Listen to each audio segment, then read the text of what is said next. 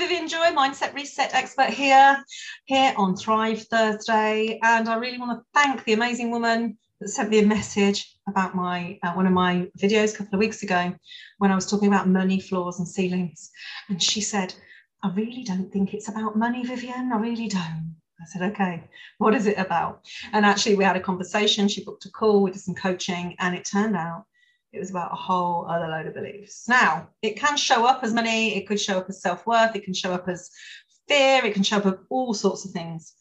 So what I want to talk to you about today, because if you don't have an empowered, performance-driven mindset, it's going to disempower you. So the reprogramming structure that I use, my reset method, it's a registered trademark of mine, is to help you reprogram your beliefs. The good thing is, and I talk about this a lot, and you're going to hear this in a lot of my videos, because it is the absolute cornerstone of what you need to sort out. You know, you can go and learn all the skills, but if your belief set keeps you set, you are not moving anywhere. And so we need to help you understand which beliefs are keeping you stuck, and sometimes they're ones that you would have never dreamed of, and we need to reprogram them.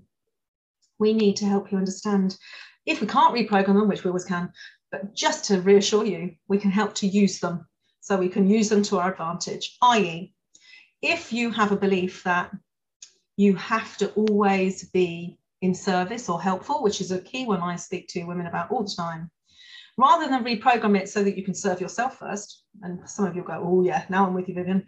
Yes, I'll always serve the kids, my partner, the business, the house, my friends, my family, my mother, and then me. And if that's going on for you, you're definitely not thriving. Your family and friends are, and maybe even your businesses, but you are most definitely not, because that belief is driving you so hard to serve everything outside of you. In which case you probably don't even know what you want or need. It's been a long time. It's been a long time since you asked yourself, gifted it yourself, or asked for it from someone else for yourself, or anybody else gave it to you because you're so busy giving. When you're too busy giving, it's really hard for there to be any space to receive. So you'll recognize yourself if you're in this space. So we could reprogram that belief, and we can, and I have, and we do. Or we could use it, and we can help you understand what you get when you serve. Because if you're serving, it gives you a feeling, gives you a response, gives you a self-talk, gives you something that you need, believe it or not. So actually by serving in some weird way, although it doesn't feel like it, you probably feel like, oh my God, no one else cares, no one listens. You are still serving you. So to help you understand what you're serving, so that actually you go, yeah, I love to serve others first. It gives me this. It gives you permission to do that rather than beating yourself up and feeling like the downtrodden victim. And they're hard words, I know. And you might not be completely in that frame yet. There might just be tendencies rather than absolute, oh, this is what I do. But if you're anywhere in that little process, you'll recognize what I'm saying. And it's never going to help you to thrive if you are beating yourself up about doing stuff that you're clearly doing to serve a need for yourself, even a really strange one that you don't understand or don't know. So I would love to help you get certainty around what you're serving, why you're serving it, how you're serving it, and actually whether you do want to serve it indeed, or we'll reset it, or actually whether we can use it. We can use it very powerfully. For example, if you've followed me anywhere for any amount of time, you'll know that losing weight seems to be a bloody nemesis for me.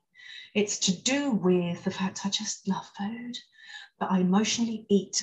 Now, not to the level that you see on the TV, she says, my own judgment there, but actually just when I've got a new thing going on, and it's enough to just keep me at a weight I don't want to be. But actually, the way that I managed to get out of my own way, and I lost a couple of stone before I got married, was I have a Facebook group. And so what happened was I started to talk about what I was doing in this Facebook group. And other people were in there on the same journey. So actually my need to serve and support and help others, I used in that Facebook group that kept me completely accountable, i.e. Jesus, Vivian, don't eat the pizza, because otherwise you're not going to lose any weight, or you'll have to go in that group and say, oh, Jesus, you had pizza. So I used my need to serve as accountability in that group to get what I needed. So I hope you understand that concept. So if this is going on for you anyway, you'll recognize it. Serving others before yourself.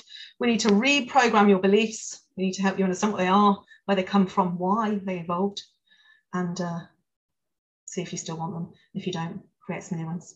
And if you do, and you can't change it, we'll make it work for you, not against you. You can book a call with me, you can book sessions, you can book multiple sessions, you can do whatever you like. I'm here to help you because I get a buzz from it. So I'm serving you, and through that, I get a complete buzz. I am addicted to transformation, which definitely serves me better than gambling and drugs and drink and all the other stuff I've done in my time, because I like that hit. So there's why. That's why I do it.